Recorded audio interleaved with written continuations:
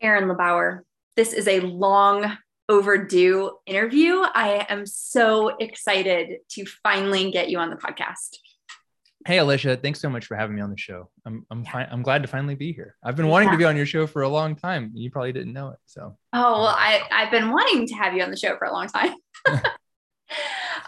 Okay, so I've been thinking about this and how to introduce you to viewers. And you and I have been friends for a really long time. Through originally, I met you and Andra at the same time, right, actually, at a when I was a part of a nonprofit, and we were having a quote unquote friend raising event, and it did just that. We raised a right. lot of friends, Totally and did. yeah, it was like the upstairs theater space at Triad Stage. I think there's a name for that space, Hmm. and I'm blanking on it. And we created all of these pockets of conversations. And you had Sophia Right. with you, and she was like, what, a month old? I mean, Yeah, she was like a month old and she was making humming noises when she slept. And people were like, "What do you have in there?" And I was like, "Oh, my pet ferret." And they'd see a baby. And you're like, "Oh my gosh, there's a baby," because I was wearing her in like a sling, you know. yeah, yeah, it was the coolest thing. It was the first baby to come to a face-to-face event at our very Mhm. first event. It was pretty awesome. That's awesome. Yeah. Well, I'm wondering if you can just tell folks a little bit about who you are and what you do in this world. Yeah, I'm a lot of different things. My name is Erin LeBauer. Let's see, I grew up here in Greensboro, moved away for about 10 years, and decided to come back. I met my wife, Andra, and we were living in California. And I was like, well, you know what? We were kind of done with California. Instead of throwing a dart at the map, let's go try North Carolina. Um, so we've been here for, I don't know, since 2004, 2005. I'm a massage therapist. I'm a physical therapist. I own a physical therapy clinic, LeBauer Physical Therapy here in Greensboro. I'm also a business coach. I've helped thousands of physical therapists launch, grow, scale physical therapy practices that do not rely on insurance companies for reimbursement and for payments. I'm also a former bicycle racer, bike messenger. I've cleaned bathrooms. I've painted gyms. Done plumbing. I've been a dishwasher, a fry cook, all the things.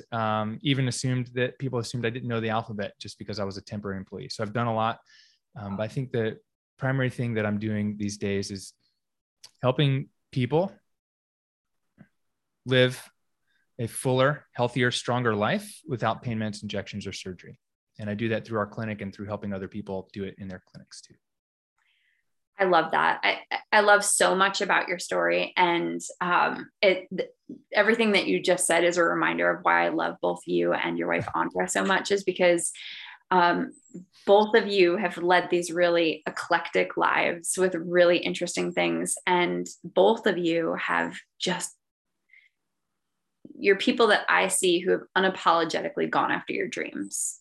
Thank you. And you know, how do you go from bike racer to massage therapist to physical therapy business owner and then coach? Can you talk a little bit about that journey? Yeah. And it's a I, long journey, but yeah, it is. I forgot, I'm also a yoga teacher too. oh, So you are a yoga teacher, a good yoga teacher.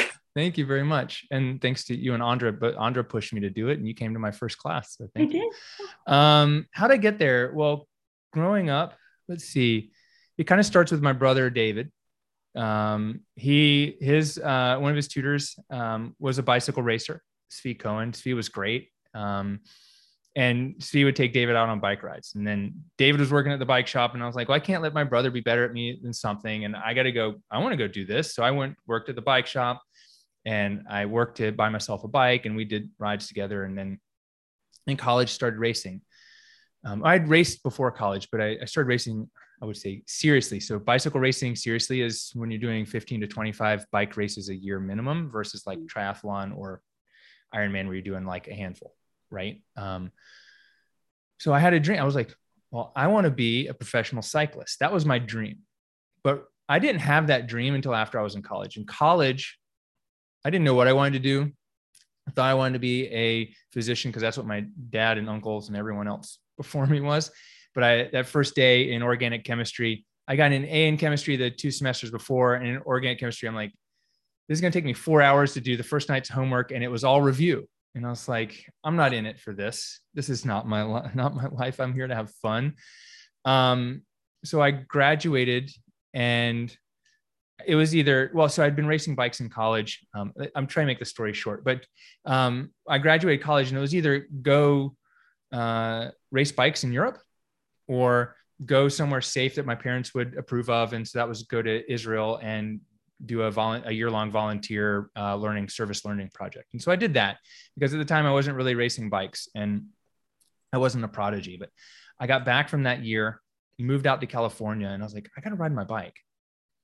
But I couldn't get a job that paid me enough to afford to pay 25 to 40 bucks per race plus hotels. And so I ended up as a bike messenger. I was a bike messenger, and I could ride my bike for work. It was great. It's the best feeling in the world. But one day I had this epiphany. I was like, oh, if I become a massage therapist, I can see 4 people a day and I can spend the other 20 hours training, recovering, and eating. And so I went to massage therapy school, and I did that. And I went to massage school, and I'd go to massage school in the morning and I'd train in the afternoon. The funny thing was, Andra and I crossed paths there. We were in the same massage school. We overlapped for about 4 or 5 months, but she was in Tuesday, Thursday evenings, Saturday mornings, and I was there Monday through Friday mornings. I've never heard that. Yeah. So we were there at the same time. Yeah. And then what we did, and so I'm able to race bikes, and I can work as a massage therapist, making decent money, enough to race bikes, but I was putting a lot on credit cards. But that was my dream. My dream wasn't to be Lance Armstrong. It was to push my body as hard and as far as I could go.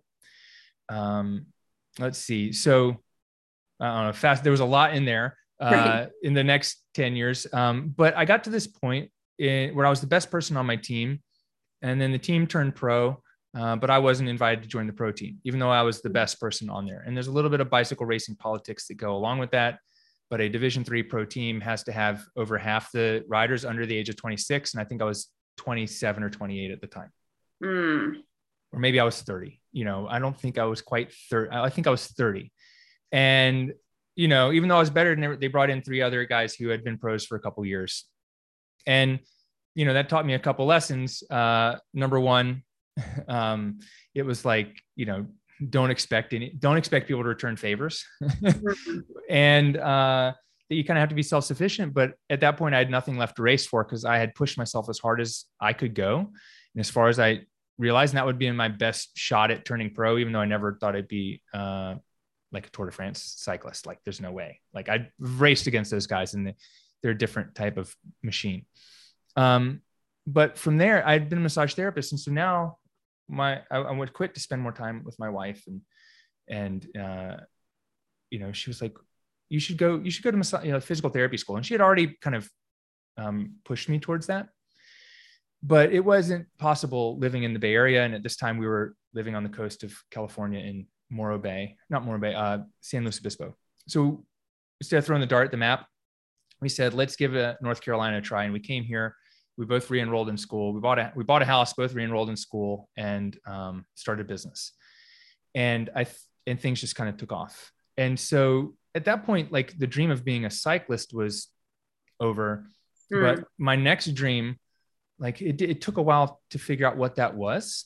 But I knew I had a kind of a talent and an affinity for helping people with their bodies. And so PT school made sense.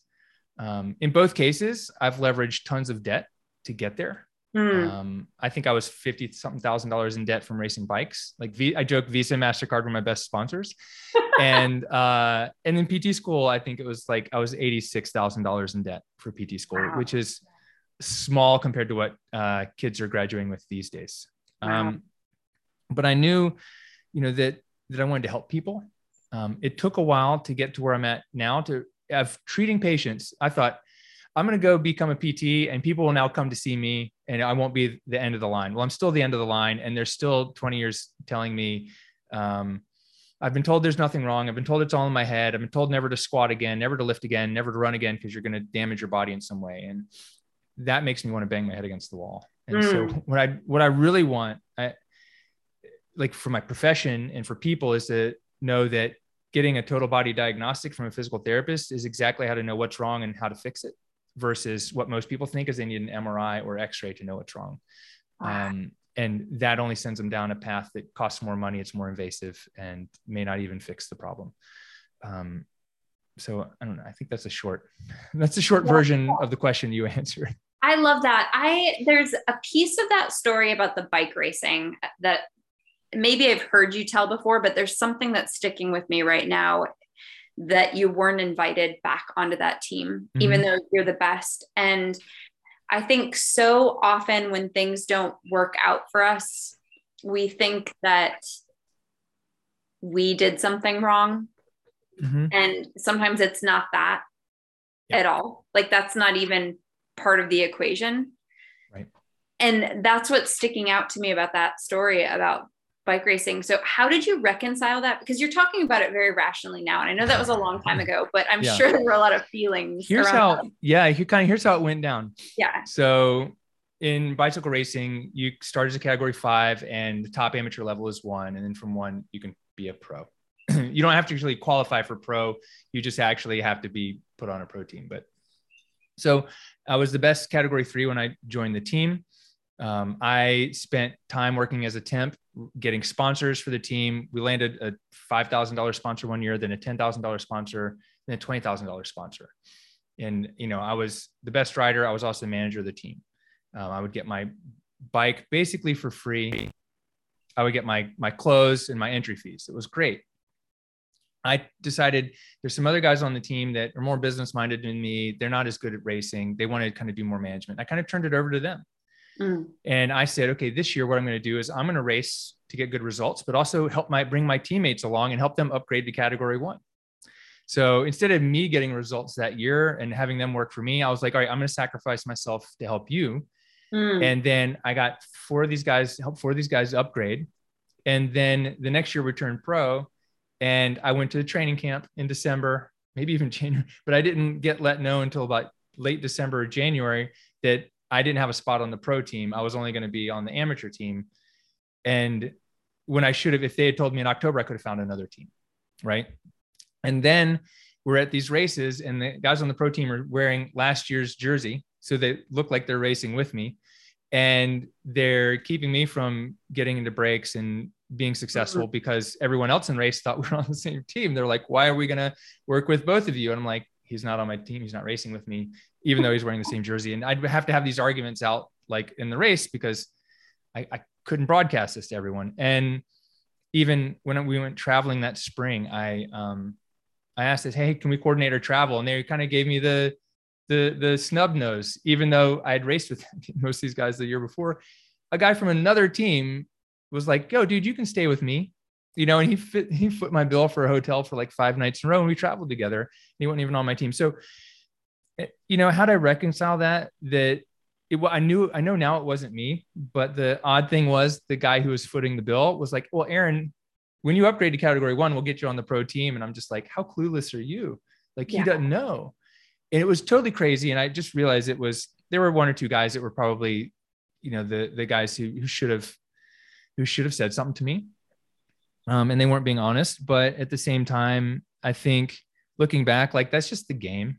Yeah. You got to look out for yourself, and I look out for other people.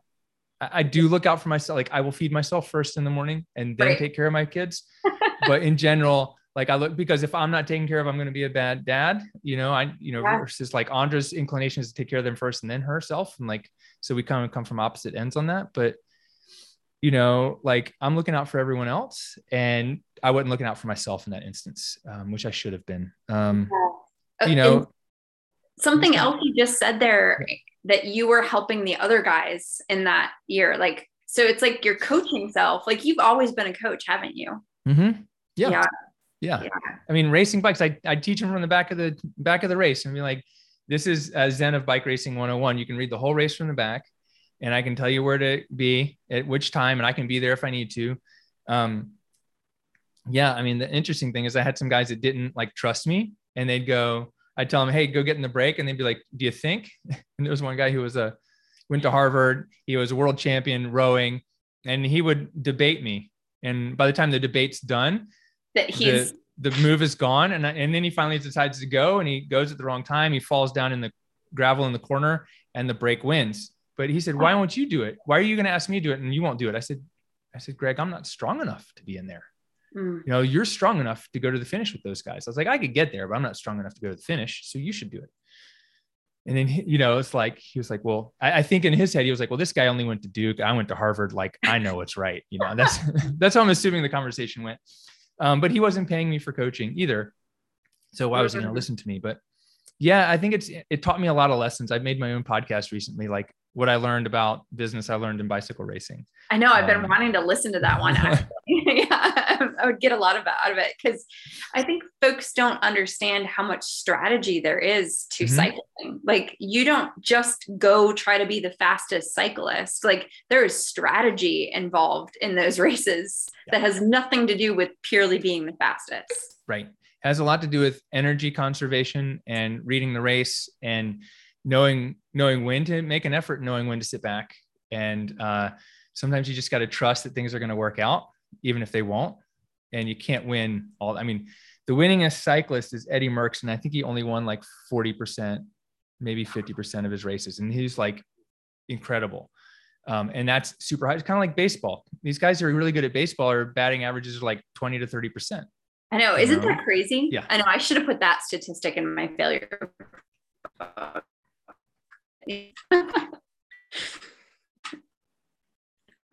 So, Aaron, I want to tell folks a little story about how you helped me and my business. So when I started out as a coach, I didn't know a lot about internet marketing, but I knew I was a good coach, and I knew who I wanted to work with.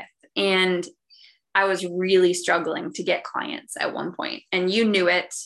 And you said, Alicia, let's sit down and talk about this. And, I was looking for so much guidance in all of the wrong places at that point.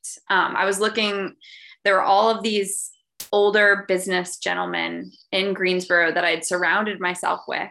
And I thought, because they were successful businessmen within Greensboro, that they would have something for me. And they looked at me like I had three heads when I was talking about what I was doing. And here you were, and you knew exactly what I was trying to do better than I knew what I was trying to do yet. And you made the effort, and you reached out to me, and you sat me down, and you told me exactly what to do.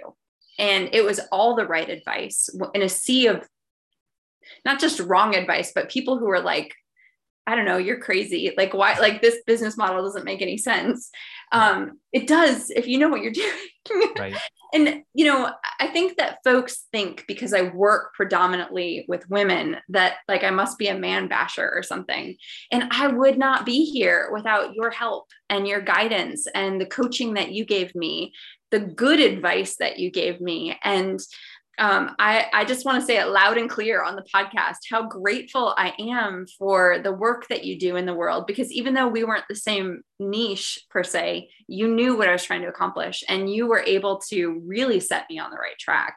And I am so grateful. And I just want everyone listening to hear that and hear how awesome Aaron is. Awesome. Thank you so much. Like, that's a huge compliment.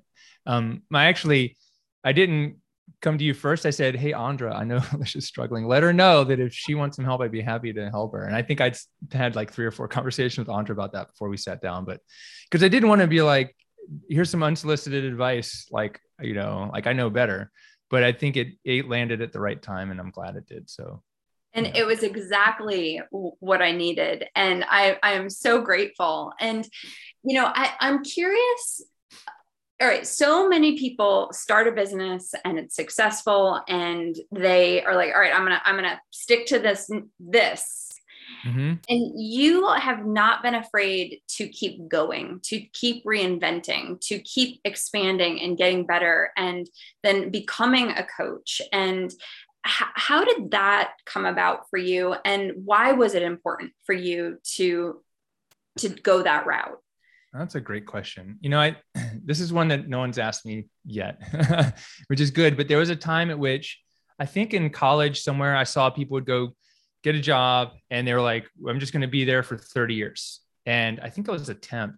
I was on the 43rd floor of Embarcadero 2 in San Francisco. There are 4 buildings. I was on the 43rd floor. And I was there, Aaron with a college degree, and then this other guy with a college degree, and these like kids without college degrees came in there on their summer intern. They got treated like gold. And they're all, and they were, we were temps, and they got treated. I got explained the alphabet too. They got treated like they were like the next best thing. It's because they were being recruited to work there. And their conversations were like, well, when you have a cubicle at the window, you've made it. And I was just like, you've made it when you have a cubicle at the window. I'm like, I'm looking out the window, looking at the guys on riding bikes as bike messengers going, God, I wish I was doing that. It was like the next month that I went and became a bike messenger, but it was just this thought that I'm going to do this people are going to do the same thing for the rest of their life. Like, that's not very interesting. And I think I said to myself around that time, like, if I'm doing the same thing in 10 years, I'm going to be disappointed with myself. And so I raced bikes and worked to whatever support that. And then I became a massage therapist. And 6 years later, I went back to PT school. I graduated PT school, and it was about 2000. That was in 2008, 2013. I started coaching people. So, I don't know what the next thing is, but it's coming up pretty quick. But, I've got some other opportunities in the works. They're not like full-time careers yet, but, I think I get bored with the same thing. Like once I master something, I think it's like, okay, great. Now what's the next thing? But it's not really that. It's as much finding different ways and better ways to help more people at one time. Yeah. Yeah. So you shared something with me that sometimes as an adult, you feel like you've been called into the principal's office. Mm-hmm. Can you tell me that story and what that means to you? Mm-hmm. Yeah. So I went to massage therapy school when I was probably, let me see if I can get this right. I think I was probably 25 or 26. Mm-hmm. I was definitely over 30 when I was a category 1. So like my timeline's fuzzy. I'm 48 now. So it's been a while. I finished racing bikes when I was probably 33 or 34. Okay. We moved back to Greensboro, and I go to PT school, and I'm an adult. And I think I was 34 years old when I went there, and I graduated when I was 36. So I'm an adult. Like everyone else in the class was just graduating college. They were 22, 23. There was one other guy who had been in the Army for 10 years. But he was still younger than me. He was like still 28. And there was one woman who was 55. She didn't really belong there. I think for a lot of reasons, she didn't graduate with us, and not because of her age. I just don't think she was in the right program. But so I was effectively the oldest person that graduated. My first anatomy class, I asked the 2 of the people who were working with me. We had cadaver lab. There were 3 other people, and I said, "Why are you here?" They're like, "I don't know. Like, it's just, what else do you do with a sports science degree?" I'm like, "A lot of things," And I'm sitting here going, "These muscles are really cool because I've been working on them." So what happened? I show up. Let me give another background. Okay. This is important. So at Duke University, I went to Duke, go Duke. Like I'm not really a Carolina hater, but I'm a Duke fan. I went to Duke University, and we were one of the first universities that used mag stripes on our ID cards to open buildings.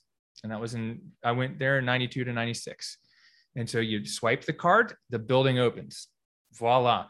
Well, 12 years later, I'm at Elon, and I show up for an exam, and the door that's been unlocked all year long is now locked. Why is it locked? Well, the undergrads are off campus. So I walk around the back of the building. That door is locked. I walk around the front of the building. That door is locked. And I'm like, what do I do? I walk around, try the 4th door. Door is locked. So I finally walk back to the first door, the only one of 4 with a mag stripe reader, and I swipe my card, and holy cow, this thing works. I mean, for the first 4 weeks of school, I had been swiping it, and it would never work. I'm like, and it was always unlocked. I never had to use it, but it works. But I had totally forgot about that. I go in, I take my test. I'm 10 minutes late. When I'm done with my test, I get on the computer and I email the building maintenance and grounds crew and the administration, and I just CC everyone. because this wasn't the first time undergraduates were gone and us grad students were forgotten about. We would show up, I'd show up 30 minutes away from home, and because I'd have a 3-minute drive, and I'd go get lunch. Cafeteria is closed. I was never told. I don't have lunch. Like, okay. So it wasn't the first time. So I sent an email. It was a nice email. It was a very adult email. But what happened was the next day, the head of our department, head of the physical therapy department, called me in, and she goes, "Aaron, I need to see you right now." I'm like, Chunk. This is when I got called to the principal's office as an adult. And she goes, "So yesterday," so I got an email from the president of the school that he heard from you that you were locked out of the building and you were really disappointed. And I was like, "Yeah, that's true." And she goes, "I don't understand why you would send an email to the president and everyone on the administrative staff." I was like, "Well, their emails were public, and I came to get in this building, and you and all the other professors were in the building, and clearly I wasn't the first person to get here, and everyone else said the doors were locked, and I figured if the doors were locked, you guys weren't able to unlock them, so I just emailed the maintenance staff and everyone else who I could think of might have the power to unlock the doors." And she takes her thing and slams her whatever on her desk, and she's just like fuming. It's like in the cartoons when smoke's coming out their ears. Yeah. Her eyes are getting big and red. Like, she's like, "I just don't understand why you would email that." I mean, she must have gotten in trouble, right? And I was like, "Well, clearly you were in here and the doors were locked, so you guys didn't have the ability to unlock the doors. So why would I come to see you? Why would I even ask you about it?" And I'm also a former Army PT. And she's like, "That's not the chain of command." I'm like, "I wasn't informed of the chain of command." And she goes, "I just don't understand why you would." And I was like, "Do I need to repeat myself?" And she goes, "No, you better get out of here before I do something irrational." And I was like, "Okay." But what everyone else is just doing what they're told. And I'm thinking for myself going, clearly my professors, the head of the school, the head of the department, they don't have the key to the door to unlock any of the 4 doors in our building. Why would I tell them that I was having a problem? Right. Right. Well, and that's what the entrepreneur's brain does, right? You're like, all right, how do I get to the root of this problem and solve it? And that's what you did. And you get called to the principal's office. Yep. What I love about that story is often in business, Aaron, when let's say I have a really good month or something really wonderful happens, I always feel like I did something wrong. Like, is this a normal thing? Do most entrepreneurs feel this way? Oh, that really great month, I just must have really fucked up. I'm going to get called into the principal's office because I did something wrong when you're really doing it right. I think because we're playing a different game as entrepreneurs. There's a different set of rules. And at this time I had already owned my own massage practice. So I'd been a massage therapist for 6 years. I had owned a massage practice pretty much the whole time. It wasn't my first rodeo with school or dealing with people, but yeah, so we're doing it wrong compared to what everyone else expects. And so when we base our wrongness, rightness, or our path along what we were taught through growing up, it is wrong, but it's right for being an entrepreneur. Yeah. So you're right. So it's kind of like the that Far Side cartoon where it has the little kid with the books and he's pushing the door and it says Cloverdale School for the Gifted, pull to open, and he's pushing, and I see my job as a coach is to say, "Hey, look, I can see you're struggling with that door and the door's shut. I can help you find another door that's open." But most people aren't looking past, they're not even looking at the sign on the door. They're like, "The door's shut. It won't move. I'm going to quit." But really we got to look up and see what's written on the door. And if it does say push to open and you're pushing, we just have to walk around the building until the door works. Until we find the right key card, right? Yeah, or the mag stripe finally works. Seriously, I was like, holy cow, this is the first time it worked. And so what she does is she does this. And before she asked me to leave, she said, "But I see here at 9:13 a.m., you swiped your mag card. So the door was unlocked." I'm just like, And I'm just like, but it's never worked before. I was like, I gave it, it was a last minute ditch effort to get in the building, you know? And she's like, but you swiped. I was like, but it hasn't worked for All 5 months, all year long. And she just started, and I was like, clearly you guys have known about this because I've emailed you about this part too. You know, and the reason I tell this story about being at Duke is like we had cards and they just worked, and this has never worked. So why would I, once it stopped, didn't work 5 times, why would I think it would ever work again? Yeah. And I think that people who are working in the system, right? They're in the system and they're in a chain of command. They only have so many options, and they have no ability to deviate off the path, to do something better. They have to just keep going down the path the way it was built. And as business owners and entrepreneurs, we have to get off that path and get on the other one. And as coaches, we have to help people see that the difference between the path that's well-worn and the path that's not isn't very far. And there's not a lot of poison ivy in between. It's just, you can't tell. Yeah, I love that so much. I think that's the perfect way to explain it. I really appreciate that story on every level. Absolutely. Aaron, you wrote your book how many years ago? I think it's been 4 years. It could be 5, like a little bit of the pandemic has blurred some together, but I think it was 2018. Okay. Yeah. Do you have more books in your future? I'm sure I do. You know, I think I have some more life experiences to get together. I mean, the book I wrote is about how to launch and scale a physical therapy cash practice. And is there another book I could write? Yeah. But I think the next book is going to be a book for the next thing I do. You know, I'm not sure what that is yet. So. Well, okay. I wanted to ask about your book for a lot of reasons. Mm-hmm. But I really want to talk about it as a strategy for attracting your target audience. Mm-hmm.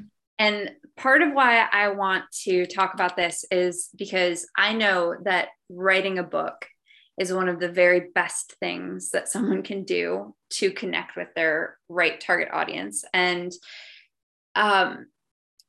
I recently mentioned, so I lead a mastermind right now, and I recently mentioned in my mastermind that we could give our book away for the cost of shipping, or away in exchange for an email. Mm-hmm. And I actually pissed off another woman in the mastermind because it kind of blew her mind. I don't know that I pissed her off, but is this the mastermind that you run, or the one that you're in?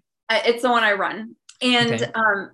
It just kind of blew her mind, the idea that we would spend all of this time writing a book and then give it away for quote unquote free. Yeah. And I'm wondering what you can talk about in that strategy, because what you would say to that. Mm-hmm. Yeah. Is your goal to sell books, or is your goal to help people? Yeah. Right. Yeah. So for instance, I know if I put my book on Amazon and someone buys it off Amazon, I can make $4 a book. So I have to make $100,000 a year off of that book. I have to sell 25,000 books a year. Mm-hmm. That's a lot of books. You and I both know that the average number of books sold when something is self-published, it's about 1,000.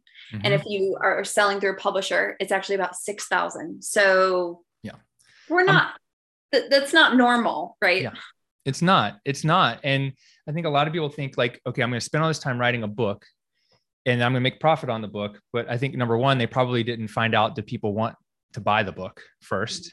Right. And then two, it's just like selling a course. So like they spend $50,000 on a course and no one comes to buy it. Well, we didn't do the right like market research, which I hate using the term market research, but that's really what it is. It's sales. We got to sell it first.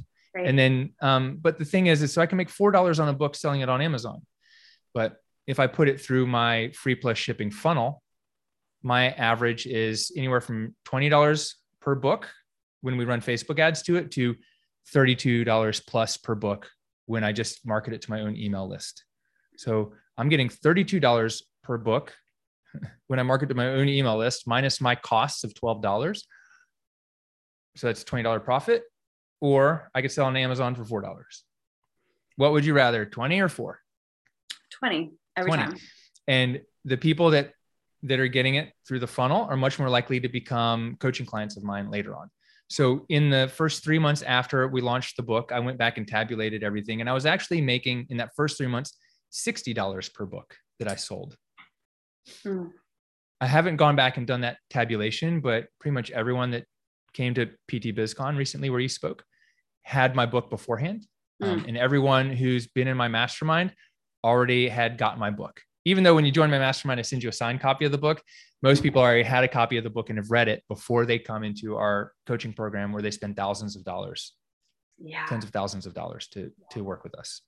I mean, I'm getting chills. So not everyone listening to this podcast is an entrepreneur, but there's so many things that this applies to outside of just business. Yep. And I think it's a great reminder that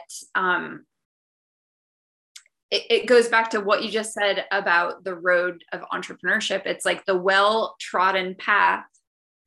There's a reason why it's well-trodden, but the one that's not as worn has a better view. And there's a lot more interesting things that can happen on that other path. And every time I talk to you, I get nuggets like that, that are so useful. And I don't know, writing a book has been probably the most fun and the most beneficial thing that I've done for my business. And mine's not even out yet. And so it's been, so I think everyone should write a book just for the experience of writing a book alone, because that's its own powerful journey. And then when you pair it to whatever it is that you're doing, it can just, I think, 10x anything that any message you're trying to get out into the world. Absolutely. I think that a couple of things I want to share just for clarity, like people aren't paying $32 for the book. They're getting the book for free. They cover the shipping, so for $9.99, my cost to print and ship the book to you is about $12.50. But I already had a digital download and a couple different courses that once you get the book, you can get a one-click upsell for the audiobook and ebook version. So the only place to get the audiobook is through my book funnel. You can't get the audiobook on Audible or Amazon. And then after that, there's an opportunity to get a digital download and get into a course. And those are both things that the people buying the book need. It took me a while to perfect that. But like I said, I can run Facebook ads to it all day long if my niche was big enough. And I can pay for leads. I'm basically getting free leads, which people are paying. There's a word for that. What is that called? There's a couple words. So like you can have it's your loss leader, right? Yeah. Maybe that's it. The loss leader. So I can lose money on the book, but I know that I'm getting a lead. Actually, we're not losing money on running ads to the book if we do it right. And we're getting basically free leads, which can turn into coaching clients. And so I think that if someone was going to go write a book, my top recommendation would be write a book that's helpful. That gives away your best stuff, but there's only so much you can put in a book. But make sure the book leads people to the next step, which is whatever your other program is, or working with you in your coaching program. There should be stories and opportunities in there, and even an opportunity at the end to get on a free strategy call. Like I have that in my book. It's like, hey, would you like to join our program? Here's the link where you go. If you're looking for this other program, here's the other link.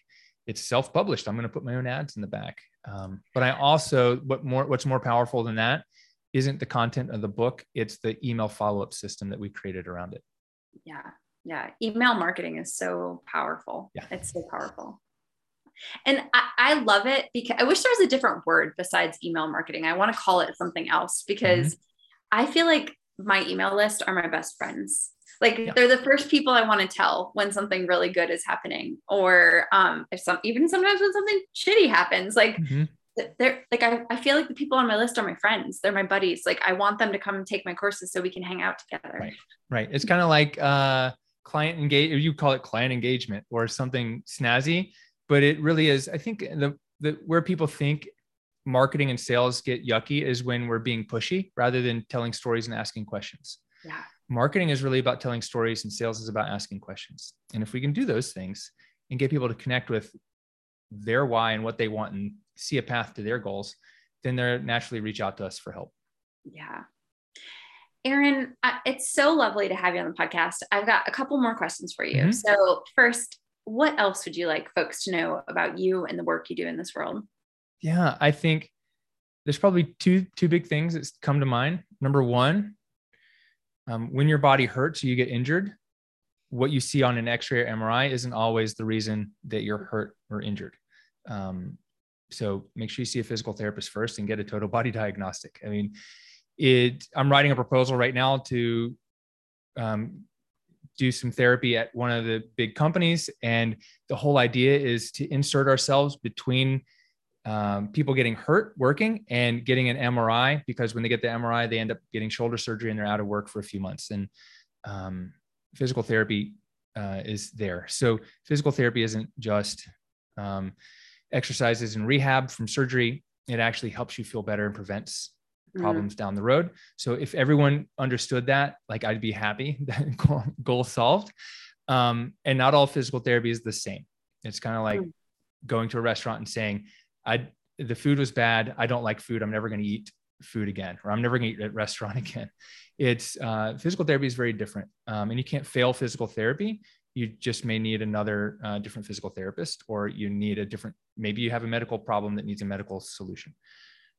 So that's the life thing. The business thing is that I think perfection is going to kill your business faster than anything else. And 80% is good enough. To go through college and get into grad school, you got to have some A's. But in business, A's aren't where we're not measuring ourselves on the same scale, and you just need to have it done. It's like MVP, minimum viable product, or 80%. That is like favorite saying that you have is 80% is good enough. And after I was on your podcast, you gave me this handy dandy sticker that's currently plastered on my notebook for those that are watching on YouTube. And you also gave me this awesome coffee mug that has it right there on it. And that's now my favorite travel mug, because I love that. I tell all of my clients that now 80% is good enough. And I believe that applies to so many things. I think we automatically take ourselves out of the running. So I mentioned when I came to speak at PT BizCon, there's a word for the chronic and pervasive fear of failure. It's called atikiphobia. And it's perfectionism, right? That's the root of perfectionism. And perfectionism keeps us out of action. Perfectionism is our ego's way of trying to keep us safe, when what we should really be doing is just take action. Yeah, exactly. 100%. Thank you for bringing that up. I should have asked you about that at the beginning. So I'm so glad you brought that up. And my final question for you is, how do you live a life of abundance? Oh, yeah. I think it's, how do I live a life of abundance? I mean, I think I don't intentionally do it anymore. I'm at this point where, like, someone asked me the other day, like, hey, Aaron, there's another one of your coaching clients that also lives in my town. I was like, I've got 2 coaching clients that live in Greensboro, one in Greensboro and one in like Summerfield. I was like, there's enough people here for all of us to help. There's enough to eat. And I think it's not that we have, like, the world isn't limited. It's limited to people that won't go and make ourselves, but we can go make a new pie. There's not just one pie. And I think that's part of it. And I think part of it, like I was sharing before, is like, my whole goal was to help my teammates get better, and I think I realized, like, that hurt me. And for a while I was like, I'm going to be selfish about this and do for me. But I realized if I help other people, it helps me, and I think that's it, No one has answered the question. And most of the time people don't answer this question the same, but you just answered it by saying, helping other people helps me. And that really is abundance. And nobody has ever said that before. And that might be my new favorite way that has been answered. Thank you. Aaron, how can people find you? I think the best way to connect with me is on Instagram. Go to @AaronLeBauer. It's AARONLEB as in boy, AUER. And if you're like, can't figure that out, just Google my name and Google will help you spell it. And you'll find me that way too. And we will link to you in the show notes. But thank you so much for being on the show today. It is such a pleasure and an honor to get to talk to you. Alicia, thanks for having me. Like, this is great. This is one of the best interviews and a lot of fun. And thanks for speaking at my event. And thanks for putting out an awesome podcast and having me as your guest. So I'm really honored to be here.